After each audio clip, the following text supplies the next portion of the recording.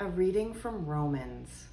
Moses writes concerning the righteousness that comes from the law, that the person who does these things will live by them. But the righteousness that comes from faith says, do not say in your heart, who will ascend into heaven, that is, to bring Christ down, or who will descend into the abyss, that is, to bring Christ up from the dead. But what does it say? The word is near you, on your lips and in your heart. That is the word of faith that we proclaim. Because if you confess with your lips that Jesus is Lord and believe in your heart that God raised him from the dead, you will be saved. For one believes with the heart and so is justified, and one confesses with the mouth and so is saved. The scripture says, no one who believes in him will be put to shame, for there is no distinction between Jew and Greek. The same Lord is Lord of all and is generous to all who call on him. For everyone who calls on the name of the Lord shall be saved. But who are they to call on one in whom they have not believed? And how are they to believe in one of whom they have never heard? And how are they to hear without someone to proclaim him? And how are they to proclaim him unless they are sent? As it is written, how beautiful are the feet of those who bring the good news. Hi, everybody. For my final 3 sermons here at Emmanuel, I've decided to preach on the assigned readings for each Sunday from Paul's letter to the Romans. I don't know if it's still the case, but when I went to seminary, you could choose as an elective to take a course on any of Paul's letters, but you were flat out required to take a course on Romans. In order to be a Lutheran pastor, you needed to work through the book in which Paul most clearly and systematically lays out his theology of justification by grace through faith, apart from works of the law. Or to put it in much less churchy language, Paul's insight into the mystery of Christian faith, what it is, where it comes from, and most importantly, how it happens, how we get it, and what then we are to do with it. Paul spends the first 4 chapters of his letter to the Romans telling us what an unholy and unjust mess that sin and evil have made of our world, how each and every one of us are participants in that, and how none of us can save ourselves from its deadly consequences, that we are in bondage to sin, as our confession says, and cannot free ourselves. Paul then spends 4 more chapters telling us what God has done in and through Jesus Christ to do that saving work we cannot do for us, to conquer sin and death and to free us from its dominion, and to grant us a new and eternal life in Christ that begins now and comes to fulfillment in the life to come. Paul ends that section of his letter with the powerful words that we heard last Sunday, saying that because of God's Easter victory in raising Jesus from the dead, nothing in all creation can now separate us from God's love in Christ Jesus our Lord. Then, for chapters 9, 10, and 11, the section in which today's reading comes, Paul turns to the mystery of how that saving work of God becomes a living faith in me and in you, and the even deeper mystery of why, for some people, it doesn't. Why do some people believe, even find it easy to believe and trust in God's existence and power and love, and that Christ is risen indeed and that is a real presence now in life through the Holy Spirit? Why do some people find that easy to believe and others do not, including many who, though they very much want to, simply find that they cannot count themselves as believers? How does faith in Jesus happen? And whose responsibility and fault is it when it does not? The specific mystery that Paul is concerned with in these 3 chapters of his letter is why so many of his own people, God's chosen people, God's covenant people, Israel, the people who held the promise and the hope of a Messiah for so many generations, why they in particular did not see and did not believe that those promises were being fulfilled in Jesus. If you read all of chapters 9, 10, and 11 in Romans, you'll see that Paul asks a series of questions, ponders a list of possible answers to this mystery of unbelief, but then pretty much rejects them all. Did the Word of God fail, is the first question that Paul asked. Did God turn out to be unable to keep these ancient promises that he made to Abraham and Sarah and their descendants? Or has God simply turned against his chosen people? Has God taken back the promise to Israel? Of course not, is Paul's answer to both of those questions. God can be trusted and is fully capable of fulfilling what God promises in God's own way and time. So, finding himself unable to blame God for this mystery of unbelief, Paul considers blaming humans.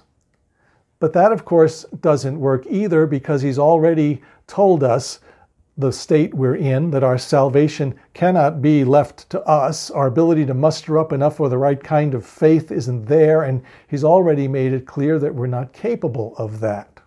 How can God blame us if we just don't get it? If the living and all-powerful God wants us to believe, then how can we claim the power to resist that? And if God doesn't want us to believe, then what good is even trying? Well, these are the kind of questions that Paul is asking. And while he rejects some of the possibilities right away, like God somehow failing to keep his promises or God being somehow unable to do so, others of those questions Paul just lets hang in the air and doesn't really answer at all. In fact, he seems to have concluded that the answers to such questions are beyond us, will always remain a mystery and just one more paradox that we simply need to live with. We can't take credit for saving ourselves. We can't even take credit for believing that God has done that for us. It is all a gift. It is all grace. It is all God's determined coming to us to give us what we need. And of course, Paul not only articulated that mystery of faith, he really lived it firsthand. Remember, this is the guy who once felt so deeply convinced that he knew God and he knew what God wanted him to believe and to do, that he hunted down people who believed that Jesus was God's Messiah, even going house to house to find them so that they could be arrested and imprisoned, probably worse. Paul is the same guy whose strong faith in God had him standing by holding people's coats while they threw stones at another man of faith called Stephen, killing him because of his Christian faith.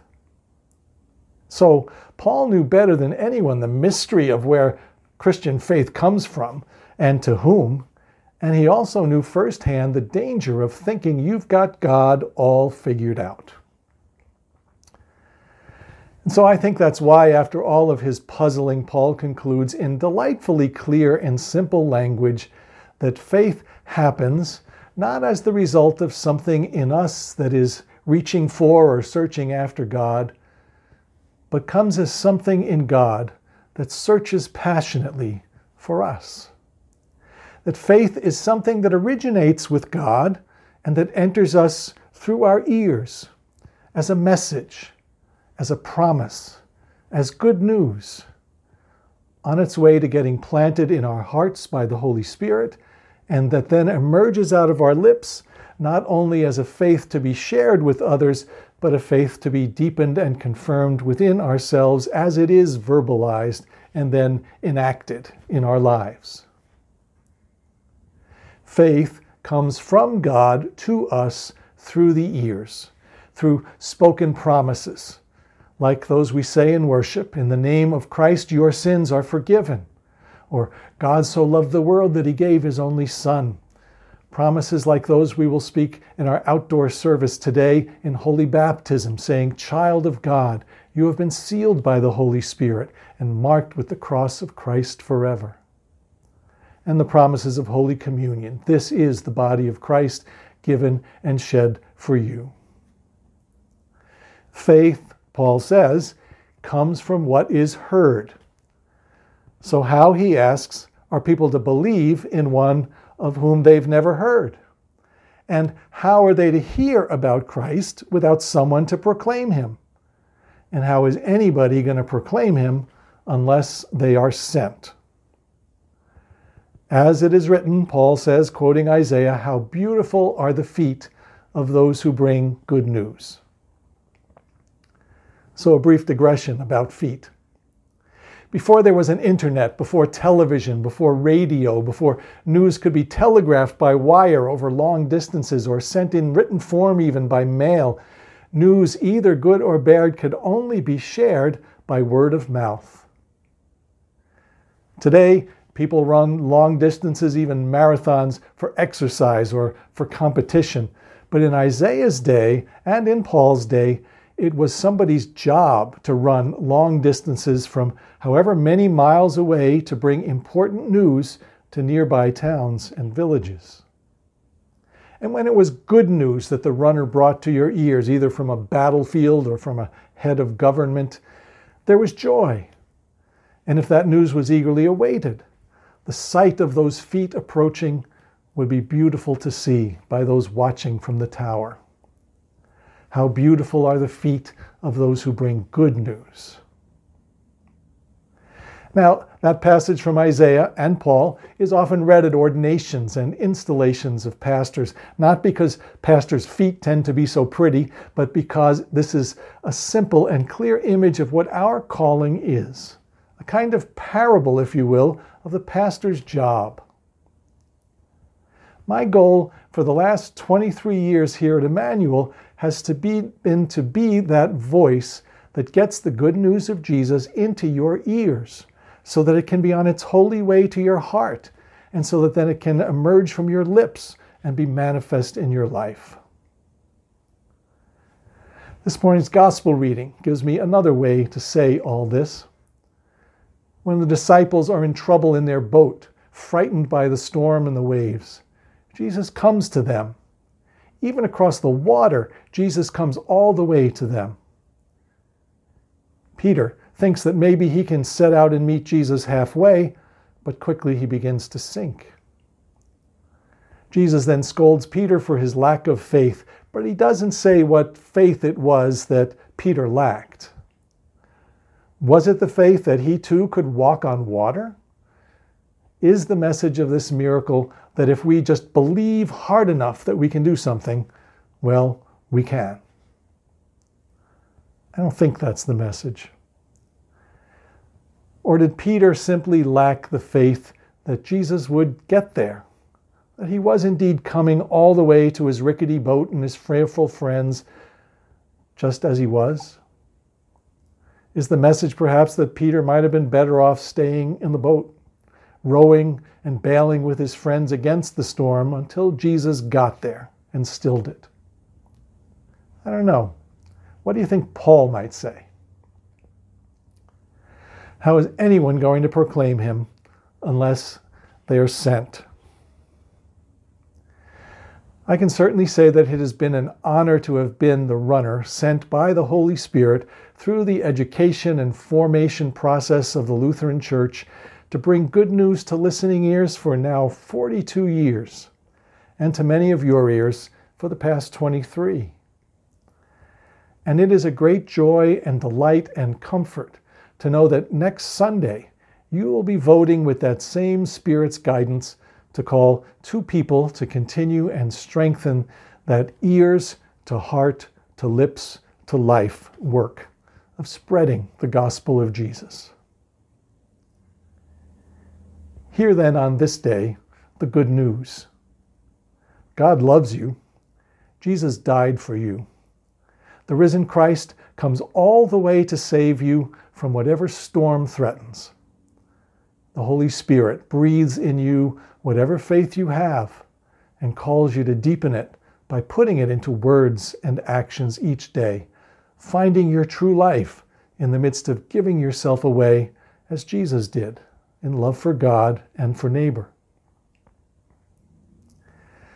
Like Paul, I don't claim to understand why some people receive that news with joy and it goes straight to their heart and comes out in words and deeds, while for others, it seems to just go in one ear and out the other.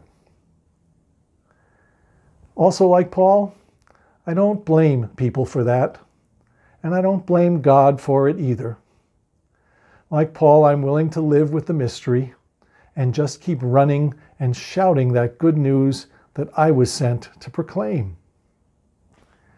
Because what happens from there, like what happens from here, has always been in God's hands. Amen.